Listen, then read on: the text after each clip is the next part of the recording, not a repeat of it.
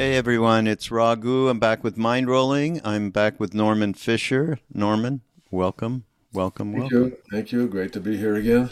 Yeah, we did something a year and a half ago or so, maybe. Um, for those of you who don't know,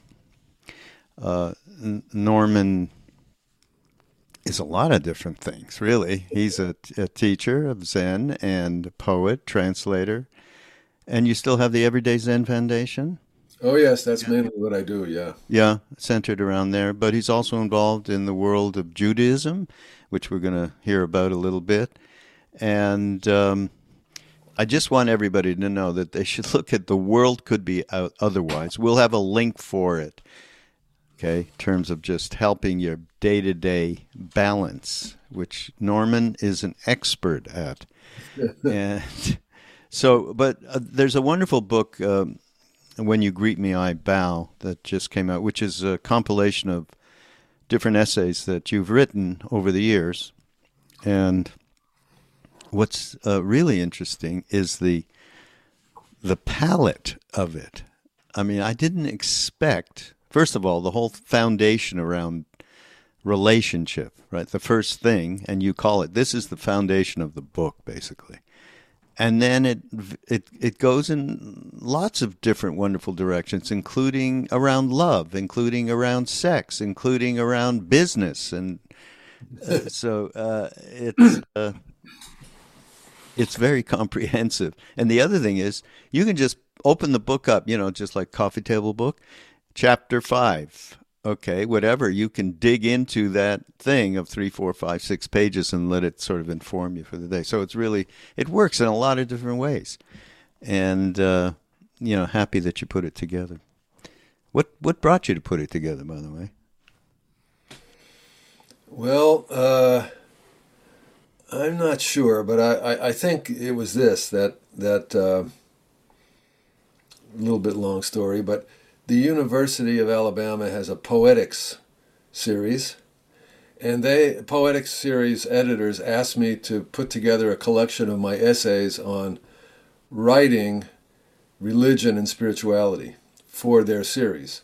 So I went through and I found essays I had written over the last many, many decades on specifically writing and its relationship to spirituality. And I put all that together. And then I realized I had a lot of essays on Buddhism that didn't fit into that collection, but there were a lot of them. So then I thought, well, eventually maybe I can put together a collection of my Buddhist essays. There's a little bit of overlap, and in fact, there are some essays that appear in both volumes. But in a way, this is a companion volume. I mean, the University of Alabama is an academic press, so a lot of people, general readers might not be aware of it. But there is a companion volume to this, which is called Experience. Thinking, Writing, Language, and Religion. And so that gave me the idea of looking into the Buddhist essays. But it was really a kind of a big project, and the kind of project that I'm not very good at, because it requires like a lot of sleuthing and careful work. And I'm just like got too many things going on. I can't think straight most of the time. So there's a wonderful woman in our Everyday Zen community, Oh, yeah. Cynthia Schrager, who's got a doctorate in literature and is a brilliant reader of texts and commentator on texts and sort of organizer of texts. And I asked her to help me with this, and she went and just found every single piece that there was available, even like going into the attics of editors who didn't have online files, but only paper files. And found a whole bunch of stuff, and then selected from it about half the material that I had written on Buddhism specifically, and then put it together. She kind of sleuthed out the fact that I had, without necessarily thinking about it, several themes that were run through my writing about Buddhism. And so she kind of defined those themes and divided the book into those 4 sections. And then she said, I think this was also something that the Shambhala editors said, because when we first proposed this book to them, they were not too enthusiastic. They said, well, who wants to read a book of essays?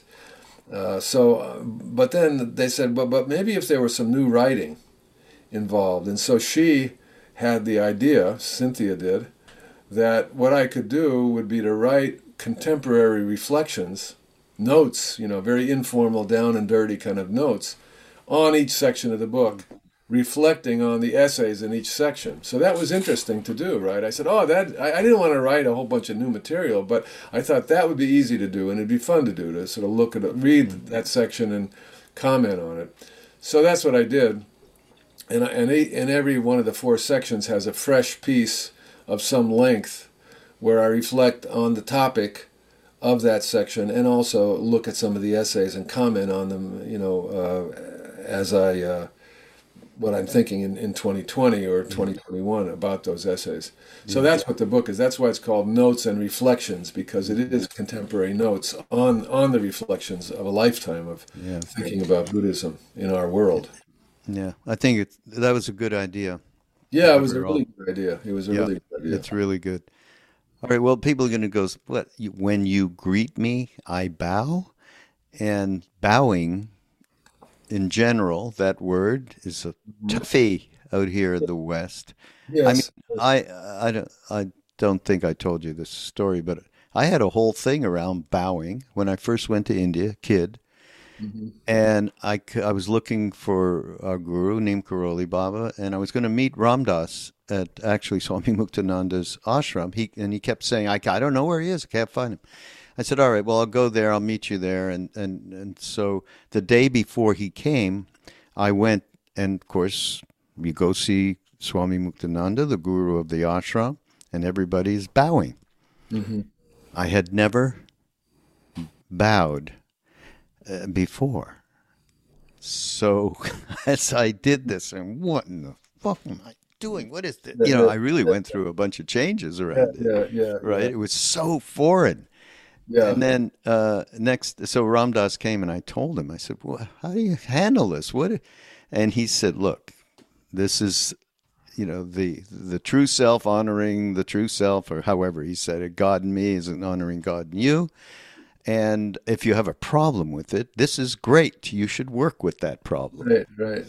Yeah. So I went back the next day because I was leaving, because Ram Dass did tell me where to go to meet Maharaji. And I saw him, but nothing changed. I still had this whole thing about it in my mind. Yeah. Until I got to Neem Karoli Baba. When I saw him, there was no thought at all. Boom. Uh-huh. That was a whole different relationship. But yeah, so can you discuss when you greet me, I bow? I love it. That's from a Zen story. That is the title. The first essay in the book is called "When You Greet Me, I Bow." Yeah, and there's a Zen story about this. Making it short, a fellow goes to study with a teacher, and the teacher says, "Yes, come and study with me. Be my attendant. I'll teach you everything I know." And the attendant says, "Great." So he goes and hangs out with the guy. A year goes by, and he says to him, "A whole year has passed, and you haven't told me anything. You told me you were going to give me all your teachings, and you haven't really told me anything. So when are you going to start teaching me?" And the teacher said, "Well, but I've been teaching you the whole time. When you greet me, I bow. When you stand next to me, I stand next to you. When you serve me tea, I take it. What more teachings do you want?" So in this case, I think the bow is not a full prostration. I think it's meant to be, a kind of ordinary, everyday gasho bow. But so it's not really so much about bowing, that story, as much as it is about the teaching is in everyday life. And in this case, bow just is an everyday sort of gesture of greeting, not a prostration as you're speaking of it. Mm-hmm. But when you were talking there a minute ago, I also had trouble in the beginning with bowing, just like you did. And it sort of makes you appreciate the strain in American ideology, which says, I don't bow down to anybody. Nothing. Nobody's a bigger shot than I am. I'm not bowing to anything. You know, that sort of spirit that was so objectionable in the last handful of years. Actually, you know, you appreciate. Oh my God, you know, it's in me. I'm an American too. I don't know about you, but it's also a Jewish thing. You don't bow down to. That's a very deeply Jewish trope. You know, do not bow to graven images. Yep. And Jews are not supposed to bow. Although the Chinese American guy, but in the Chinese Zen lineage, Hengshi, who you probably know about, wonderful monastic and brilliant scholar, he wrote, I think, a PhD thesis on bowing.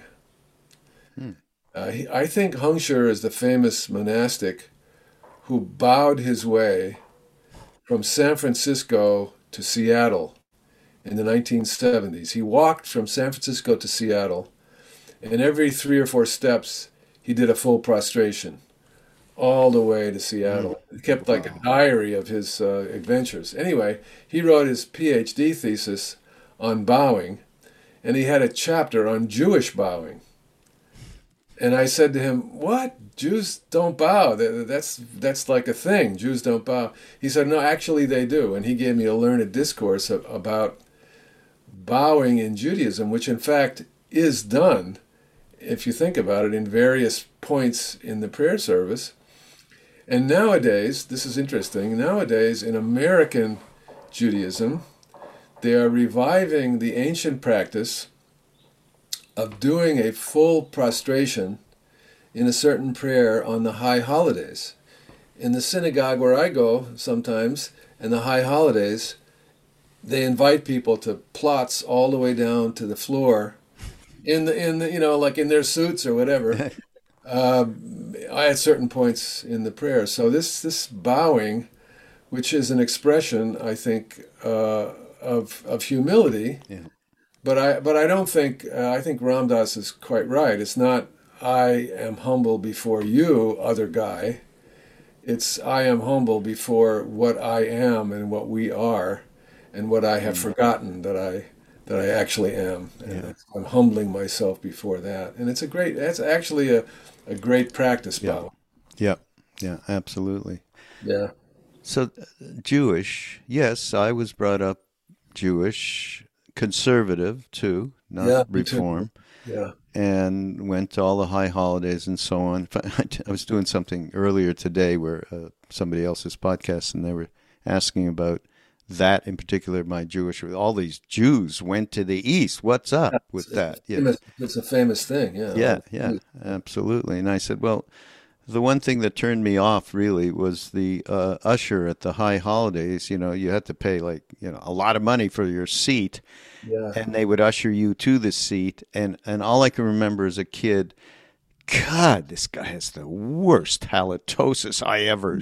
That turned me off forever.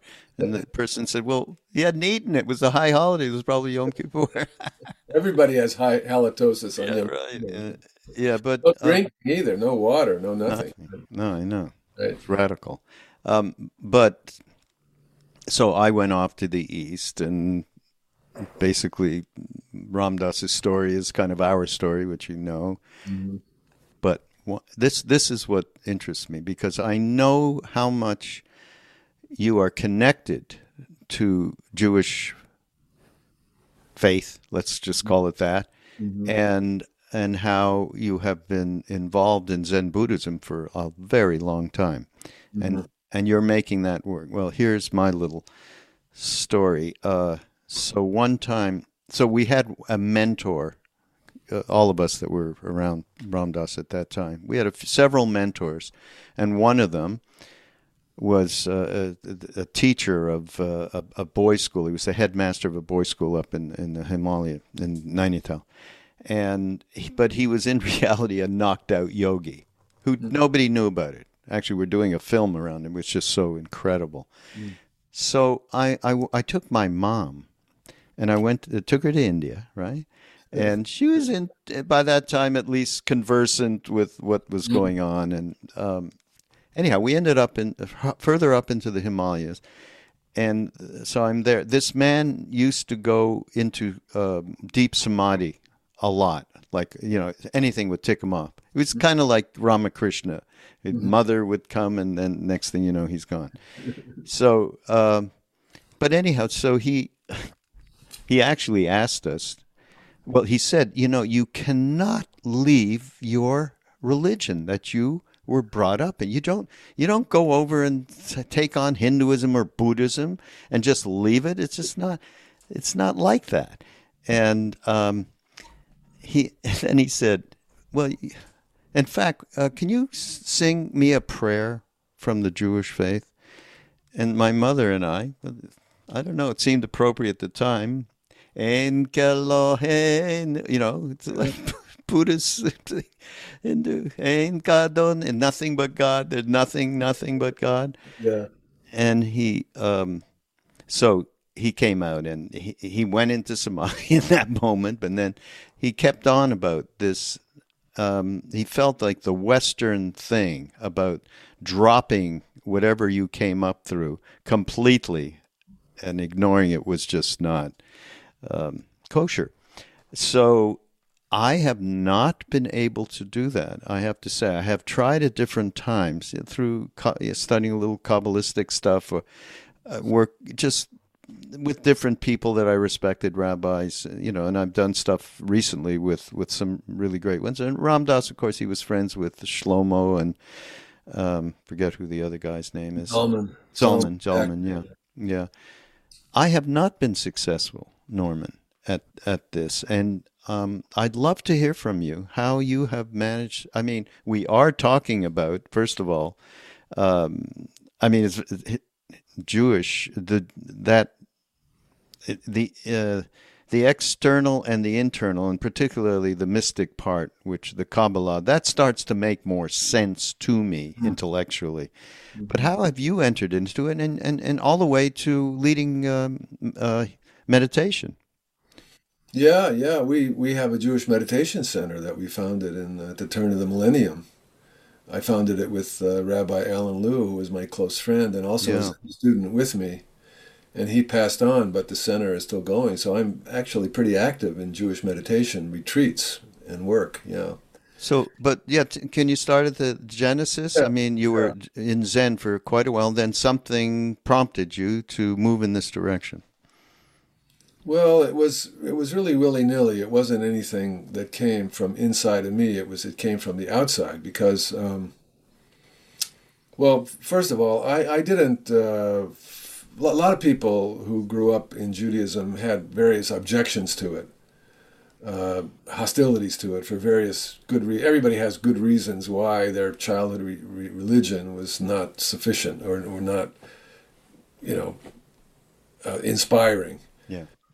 So many people have that story. I never had that story. I always thought Judaism was great. I was happy to be a Jew, and I thought it was a wonderful, exalted state to be in. Everybody has their own state, but that was mine, and I was happy with it. So when I began to be interested in meditation, I just thought that it was another kind of a thing. I didn't think of meditation as a religion or a religious practice. I thought of it as almost like in a philosophical practice. I was studying, philosophy and what's going on in this life, and that meant some religion, but mostly philosophy. And literature, similarly, was a way to understand, what we are as human beings. And that was what I was interested in. Meditation seemed irrelevant. Judaism just seemed like my family tradition. It didn't seem to have anything to say to me about that. So I didn't reject it, or I just said, okay, forget about that. I'm doing something else here. So that's what I did, and I always had, a sense of connection and loyalty to that as my tradition. I mean, I guess I was maybe somehow even unconsciously very aware of Jewish oppression. Jews had, for 2,000 years, people were trying to beat the Judaism out of the Jews. And being a stubborn son of a bitch, I refuse to be beaten, have anything beaten out of me. So I think partly out of sheer stubbornness, I was always, say, no, I'm a Jew and that's that. I don't care what anybody says. So I was always, positive about it, but didn't have any involvement with it. But then my friend, who was a Zen student with me and also a fellow writer, we met at the Iowa Writers Workshop, Alan Liu. Long story that I won't go into, but by a series of really unexplained coincidences, he went very quickly from being a Zen student who had been in the monastery with us to being a student at the rabbinical seminary in New York and became a rabbi.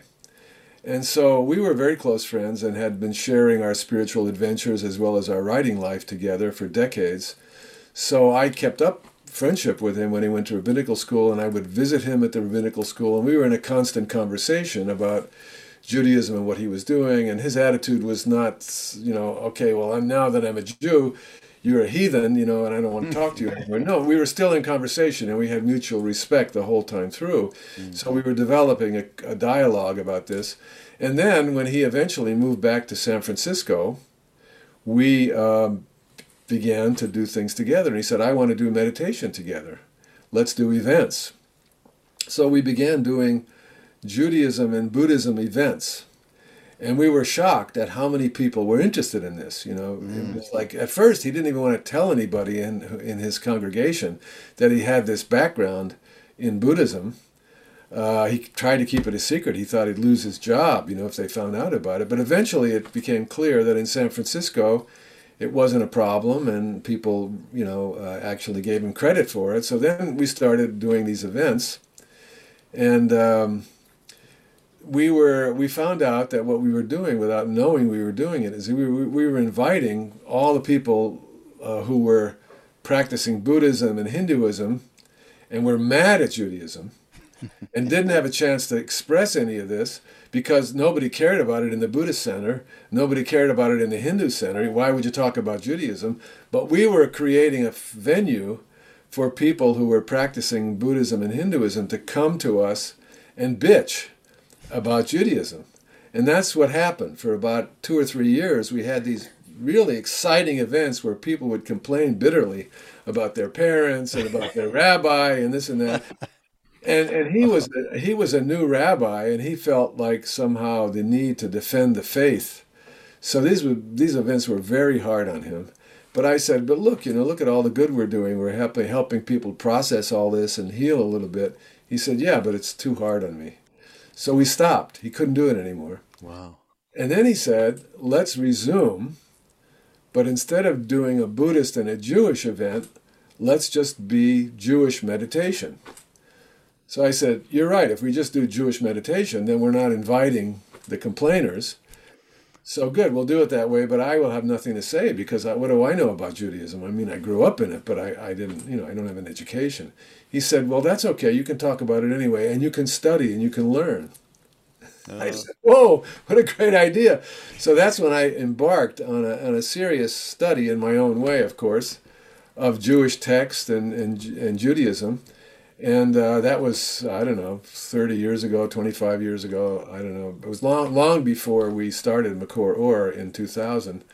So ever since then, I've been studying and have my own sort of quirky, weird, Zen take on Judaism. But it's not outside the sphere of what a lot of rabbis and respectable Jewish thinkers nowadays see in Judaism. So I think that it's not hard. To me, like I read, having been oriented for so many years into Buddhism, not only Zen per se, but general Buddhism. I study early texts and I study Mahayana texts and all kinds of Buddhism beyond Zen, and got my master's degree in religious studies in Buddhism. So I've studied a fair amount for a non-professional scholar. And when I read Jewish text, I see a lot of the same things there. So when you think about it, doesn't it make sense that human beings need some sort of religious sensibility. Like, why would it exist if we didn't need it? And it's not outmoded as they thought it was outmoded. In 1850, people thought, well, in 100 years there won't be any more religion. But of course, they were totally wrong about that. We seem to have a perennial need for religion, no matter how scientific and how smart we get. Some people don't need it or think they don't, but humanity as a whole seems to need it. If that's true, then doesn't it make sense that there would be similar tropes and similar feelings and similar attitudes, differences, of course, in cultures, but some fundamental stuff like, we die and what about it, for example, that I think is true no matter what culture you're in, Yeah.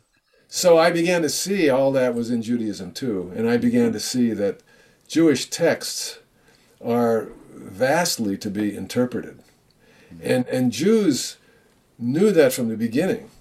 So in other words, most Jewish people, even educated, intelligent Jewish people, even if they have some Jewish education, are not necessarily penetrating readers of Talmud.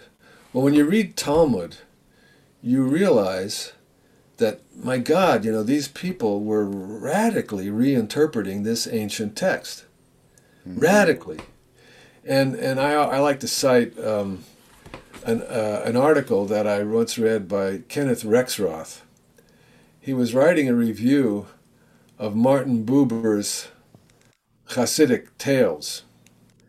And Rexroth absolutely hated the Bible, the Old Testament. He thought the Old Testament was the reason for the whole horror of Western culture. All the world wars were because of the Old Testament. He really hated it. And he loved Asia, right? He loved the Asian tradition. Anyway, he's writing about Buber, and he says, Buber writes about the Hasidic masters who read in the Torah the opposite of what the Torah actually says. And he's right, because very often, and it wasn't only the Hasidic masters who did this, it was being done as early as the Talmudic period. The rabbis were reading the text, and they had an unbelievably postmodern, sophisticated sense of how to read text. They read it like Derrida reads it, honestly.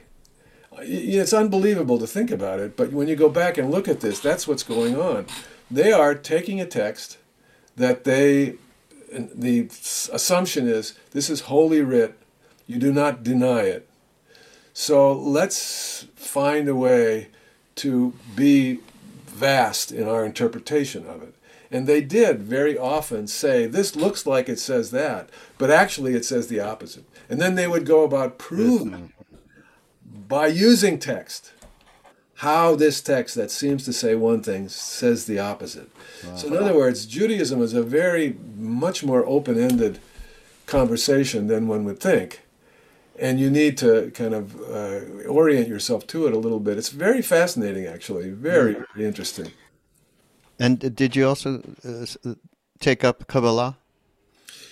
To some extent, yes. I mean, like I actually, somebody gifted me with the whole 20 volumes of Danny Matt's masterful translation of the Zohar, which is the Kabbalistic text. But actually, my orientation in Judaism was not through Kabbalah. It was actually through just the ordinary 5 books of Moses and the Tanakh and the Psalms and the ordinary stuff.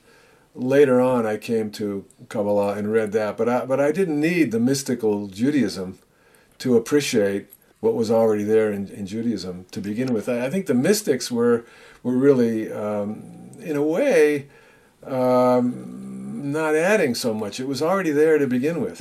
Really? That's my view, anyway. Mm-hmm, yeah.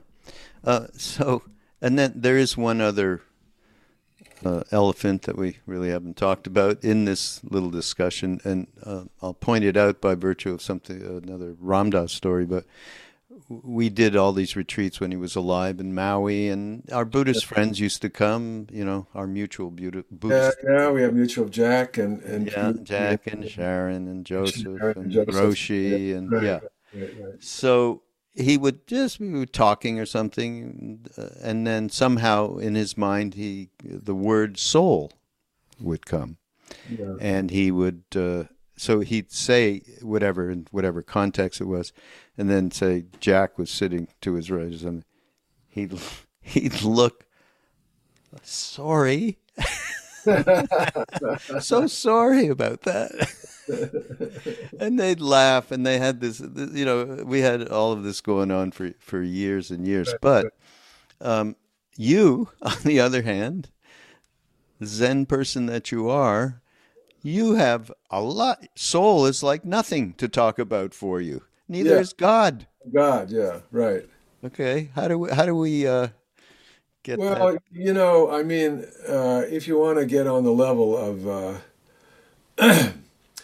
propositions and logic, you could certainly would have to say that Judaism, Christianity, pretty much any theistic tradition proposes an eternal soul as an entity. Buddhism starts with the proposition that there are no actual entities. So that's certainly two different things. They're opposite of each other. Yeah. But, when you get into actual practice and you get into exegesis and commentary and how people use these words and what they mean to people and how they work with them and react to them, those official differences disappear. So officially, I think there's actually a Zen saying, like officially, not even a hair can get through. But unofficially, the whole world passes through all the time. It's like that.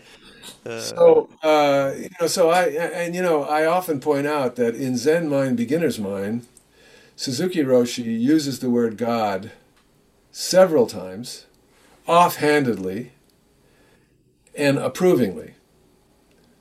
He just, and it's not a big deal. I mean, it's not like he's talking about that. It's like he just mentions, God. Because, like everybody who was in Asia, who was born in the 20th century, they were very well aware of Western religions. And if they went to seminary, as he did, they studied Western religions and they had an idea of Western religions. And they didn't reject them or think that they were off base because they could see that the West was taking over the world. So they were interested in Western religions. So he used the word God within the context of his own understanding of Buddhism and of life, as do I. And Zen, particularly, of all the Buddhist traditions, is, founded on the idea that, like, don't get stuck on concepts. Don't have a punch list of doctrinal statements that you cannot contravene.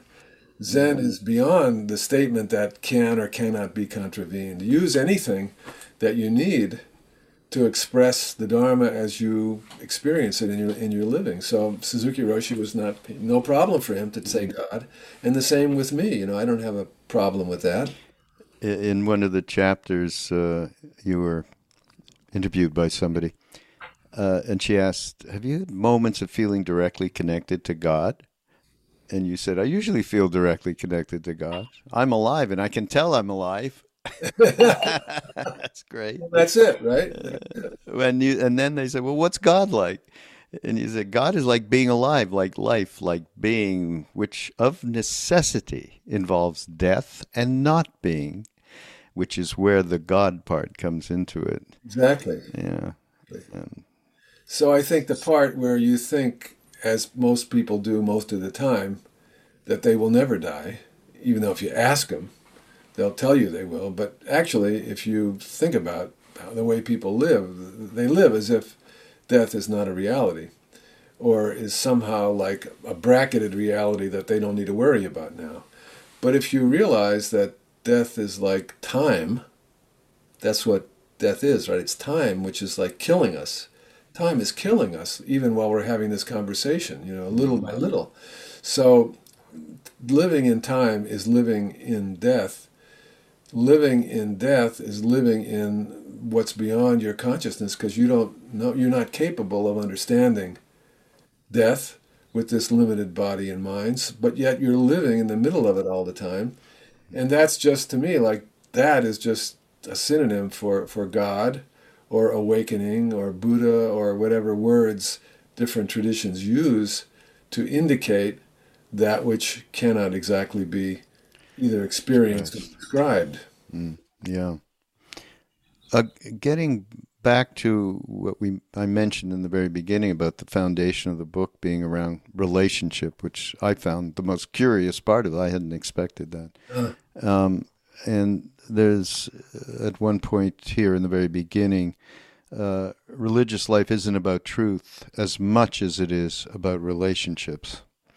Perhaps truth and relationship are one and the same. Yeah, how about a little explication of that and everything around relationship? And of course, you are not, and we are not just talking about, because as soon as you say relationship, people immediately go, my wife, my Right. my husband, my partner, my Right. better half, whatever. Yeah, but this the much broader sense and much more real. Exactly. Yeah. Right. I mean, one of the things that you can draw from the Zen literature, if you think about it and study it and contemplate it deeply, and I don't think this is true only of Zen, is that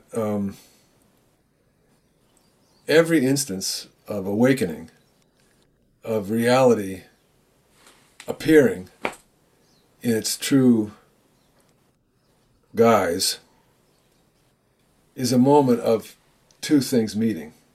At the point of meeting, reality arises.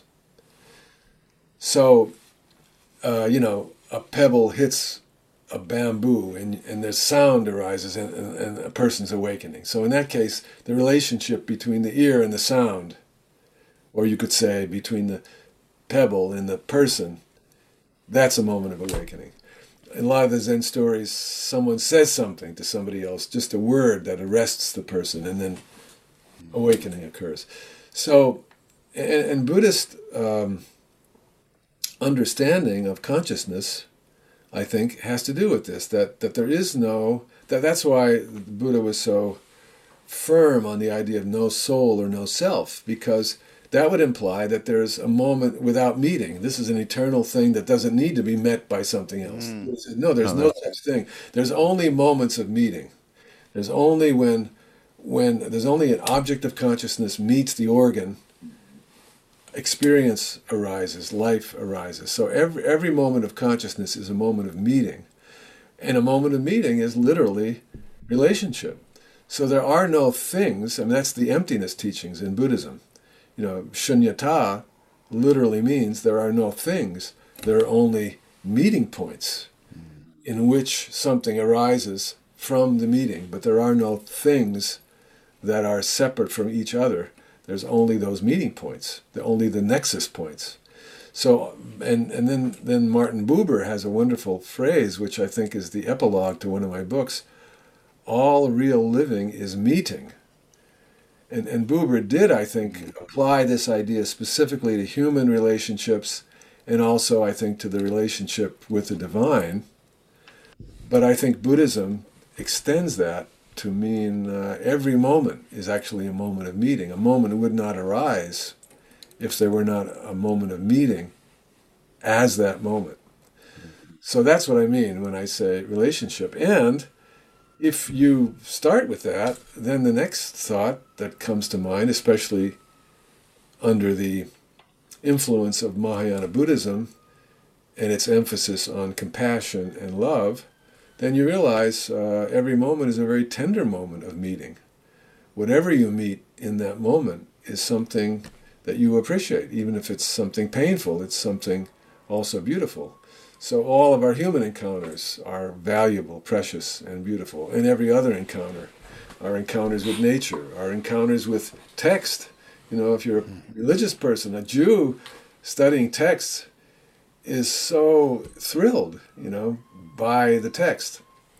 I remember years after I was a boy studying with my rabbi, going to visit him one time in my 20s, and I remember him telling me that when he was a boy, he would go to the synagogue every Shabbat, and he would be thrilled to hear the Torah read, because, and he could understand the Hebrew. He was a very, from a learned family, because he would be so thrilled to hear the story. It was so thrilling to him. He couldn't wait, So, in other words, that's hard for us to imagine, but he would be thrilled by the word of Torah the way that a haiku poet would be thrilled by the cicada or the blossom, and used to be completely undone by it. So anything we meet with full presence, literally undoes us, in that moment. It's something precious and wonderful, moment after moment. So being alive, I think, is God and is awakening. That's what I meant. It's always there, Yeah. So even when I lose track of it and I'm grumbling or something like that, it's never too far away. I realize that, thank God I can grumble. Thank God I can be annoyed. I'm still alive. That's great. I can still be annoyed. That's so great. Well, I got a little lesson here. Not a lesson, something I knew, but it got brought to the fore. You mentioned of the good fortune of being married for more than 40 years. Right. You should write a book about that too. Yes, relationship advice, right? That's my Absolutely. next. Well, and there's a bunch of it in here as well. But so what did you say here? You said something about naturally there are pushes and pulls with any relationship, I'm afraid. But I'm afraid because of my having remained in my imagination, despite myself and my better intentions, the romantic loner who sometimes can't penetrate his own thoughts and vague impulses long enough to pay attention to somebody else. I thought, what did I wrote that? No, I wrote that. No. But I also it's funny, just a word like you just said, something can just snap and open up a whole, and that's that relationship. But it opened up a whole world because when I was a kid and I was over in India and I'm in the high Himalayas with this enlightened being and the whole 9 yards, and I'm a yogi now. This is who I am. I kept that thing going through I got married and had children, and there was always a holding back because that's not really who I am. I'm really this yogi, this adventurer, and talk about a romantic delusion. So when I read this of you, and I just went, oh my God, right? It brought it back. That ridiculous. Thank God to have a sense of humor, though. Well, but on the other hand, I think it's a good illusion to think that you're a yogi, right? I think it's a good illusion. And it's also another illusion to think that you're a father and a husband. So I think that the trick is, if you say, well, I'm really a father and a husband, and it's an illusion that I'm a yogi, then that's maybe not as good as saying, well, I have the illusory identity of a father and a husband, and the illusory identity of a priest, and the illusory identity of a human being. And all those identities are all true and false. And when I'm in any one of them, I want to completely embrace it as fully as I can and realize it's just temporary and none of it is real and none of it is unreal. So I think that actually, I think a lot of people oppress themselves with sort of settling for a quote-unquote grown-up identity. Well, I better, forget about all my youthful idealism and now just sort of like be a corporate drone. No, don't forget about your youthful idealism. Keep it all the way up to the end. Yeah. Just don't make it into a problem for yourself, but don't forget about it. Yeah, it's like the 60s. Oh, that was just a bunch of guff. We were just, having fun. Meanwhile, God, that's so ever present for me now in terms of I meet so many next gen people through what I do and all that, and the absolute commitment to peace, love, and understanding, I think, supersedes wherever because I remember the social action part that was going on in the late 60s, early 70s. Yeah. I was not there at all, and I knew many people who weren't. We were interior. We were just going internal. Now there seems to be really Next Gen is operating on both, which you talk about in the book as well. It's a social engagement. I was very involved in politics in the 60s. I actually went to begin Zen practice because of political burnout. I'd really come to the end of the next step for me was to be bombing banks or something, which I was not going to do. Good. So that's how far I went with it. Really?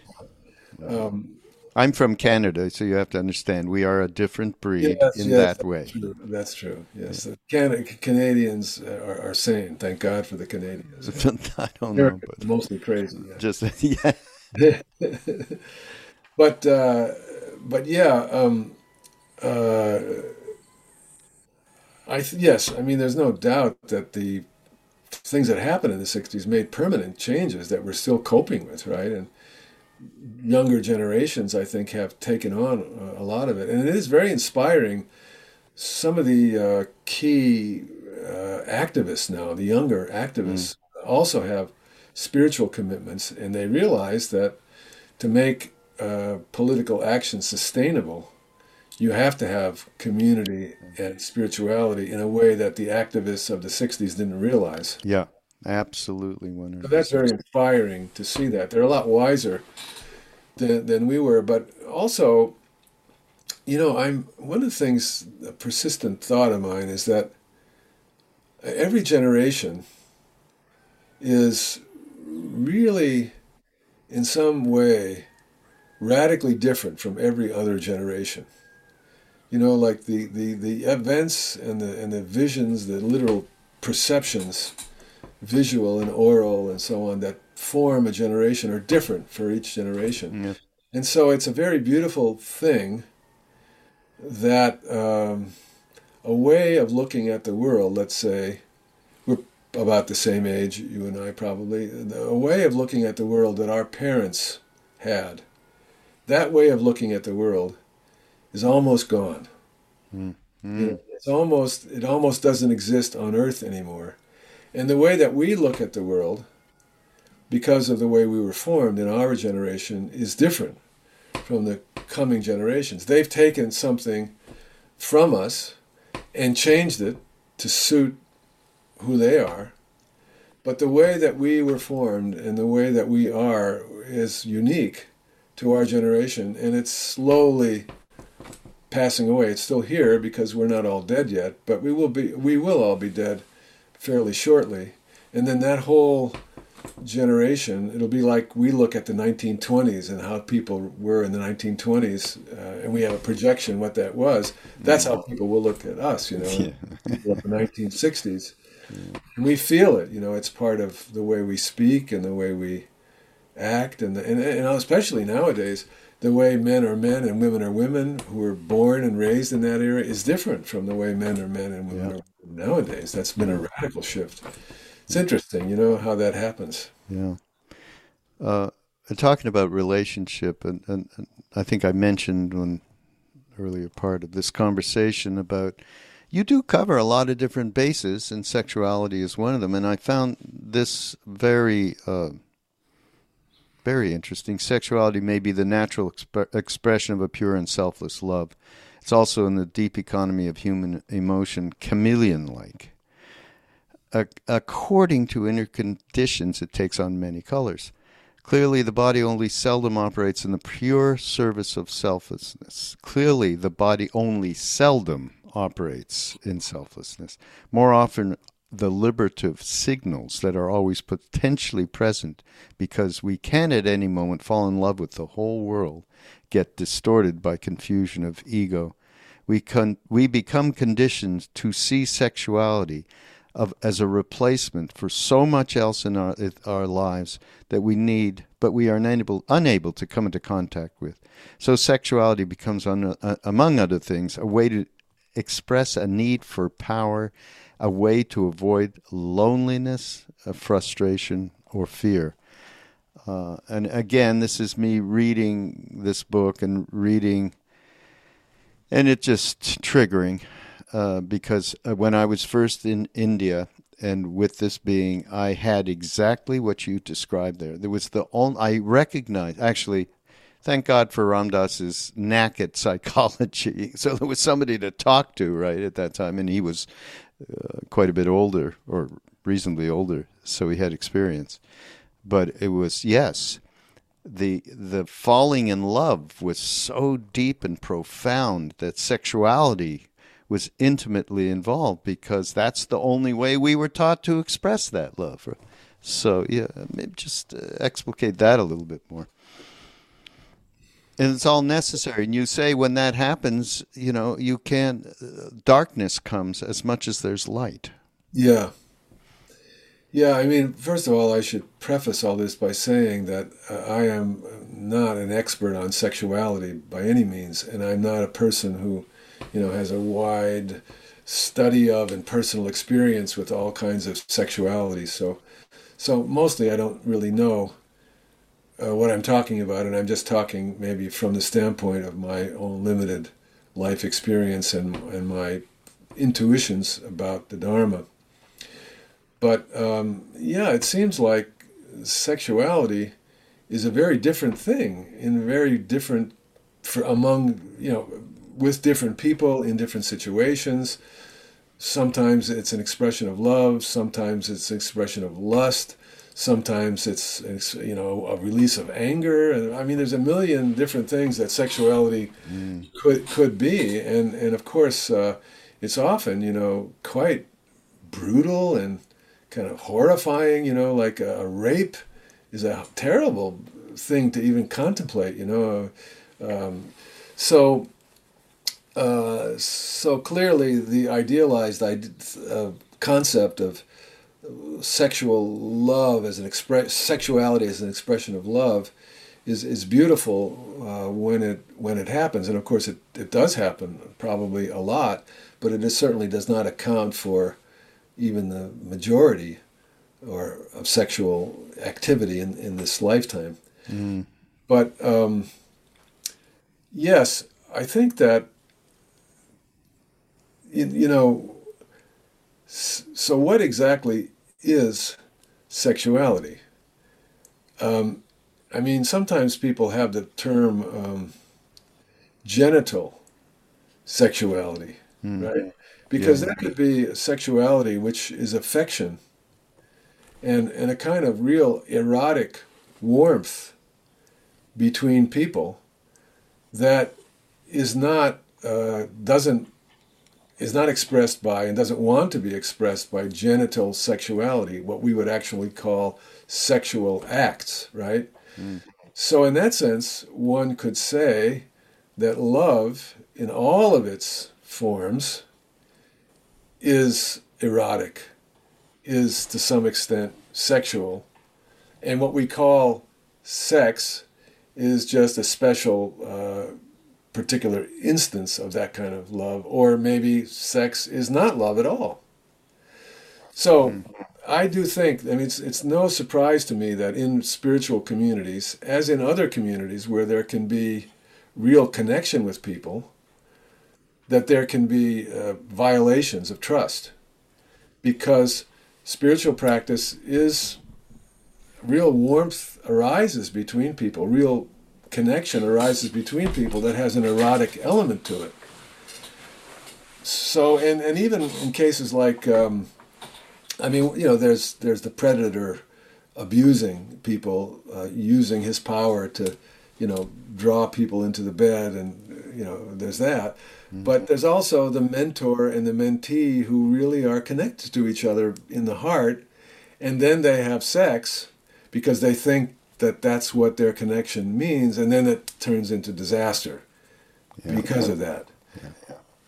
So it's not a surprise that those disasters happen a lot, because there is an erotic element, I think, to spiritual connection that I think is to be understood and affirmed and preserved and appreciated, But we apparently don't know how to do that very well because we've been so, our understanding of sexuality and genital sexuality has been so one-sided for so long that, like you said, when we have a spiritual connection, we think that means we're supposed to go to bed with one another. Yeah. Yeah. Yeah, I think that what you just expressed, Norman, is extremely important and is something that what's been going on in spiritual communities now for, well, I mean, it's probably going on forever, but in this moment, it's coming to the light in a way that hasn't quite come, before that. So I think this is a very core, I think, representation of what does go on. And it's like, don't throw the baby out with the bathwater. Yeah. And I think that we could be now necessarily in a period where we are throwing the baby out with the bathwater because we were so overbalanced on one side. Now, it makes sense to protect women from being abused and children from being abused as they have been, and it's been concealed. But hopefully, in the end, we'll actually understand that preventing that kind of abuse should not mean that we're scared of loving one another. For fear that we'll be accused of abuse. I mean, it's a sad thing that a teacher in a high school, male or female, feels like I better not be close to my students or express affection with a touch or a smile for fear of being accused of, this kind of thing. So I think we need to come back to balance, and we will. Yeah. Well, we are at the end here of the allotted time, but not with, I have to say that this is something you wrote at the beginning, but I think this could be a neat little prayer for where we're at right now to close this. And you say, I am these days literally praying that when this pandemic is over, and you wrote this, I think, during the these comments, anyhow, during the pandemic, our world will be overcome with a moral imperative to take care of one another, ensuring that no human being will have to needlessly suffer for want of food, housing, education, or medical care. Compassion, feeling the suffering of others and caring for their spiritual and physical well-being, is surely the heart of all religious traditions, teachings. This is it. Aside from throughout the book, by the way, and we'd have to do about 10 podcasts to get through what you got going here. That's fun. Yeah, so maybe I'm going to bug you to do this a little bit more. But certainly, as you say, the foundation of the book is around relationship. The foundation beyond that is around love. And people go, wait, no, Zen, cold, blah, blah, I mean, I spent a lot of time. I know Roshi Halifax, Sure. And I've spent quite a lot of good time with her in at Ram Dass's when he was alive. And she used to say, I come here for a heart transplant. That's what I'm doing. And we used to just hang out in that space the whole time. And so lovely to hang out with you too. Thank you so much, and thanks for reading the book so closely. It's wonderful to hear my words in your voice. It's beautiful. Thanks. Yeah, no, absolutely. And everybody, when you greet me, I bow. Norman Fischer, and you'll.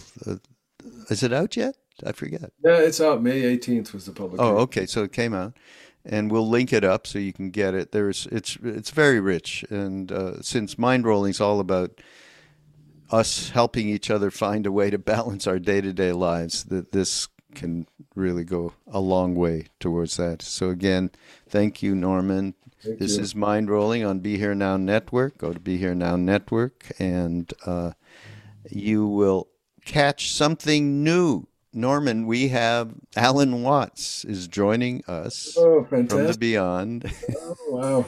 So he's going to be, we've got his son Mark Oh, introducing his oh, father's work. oh, great. Yeah, so we're We going to have have Alan. video of him and audio and video both. Mostly audio. Uh-huh.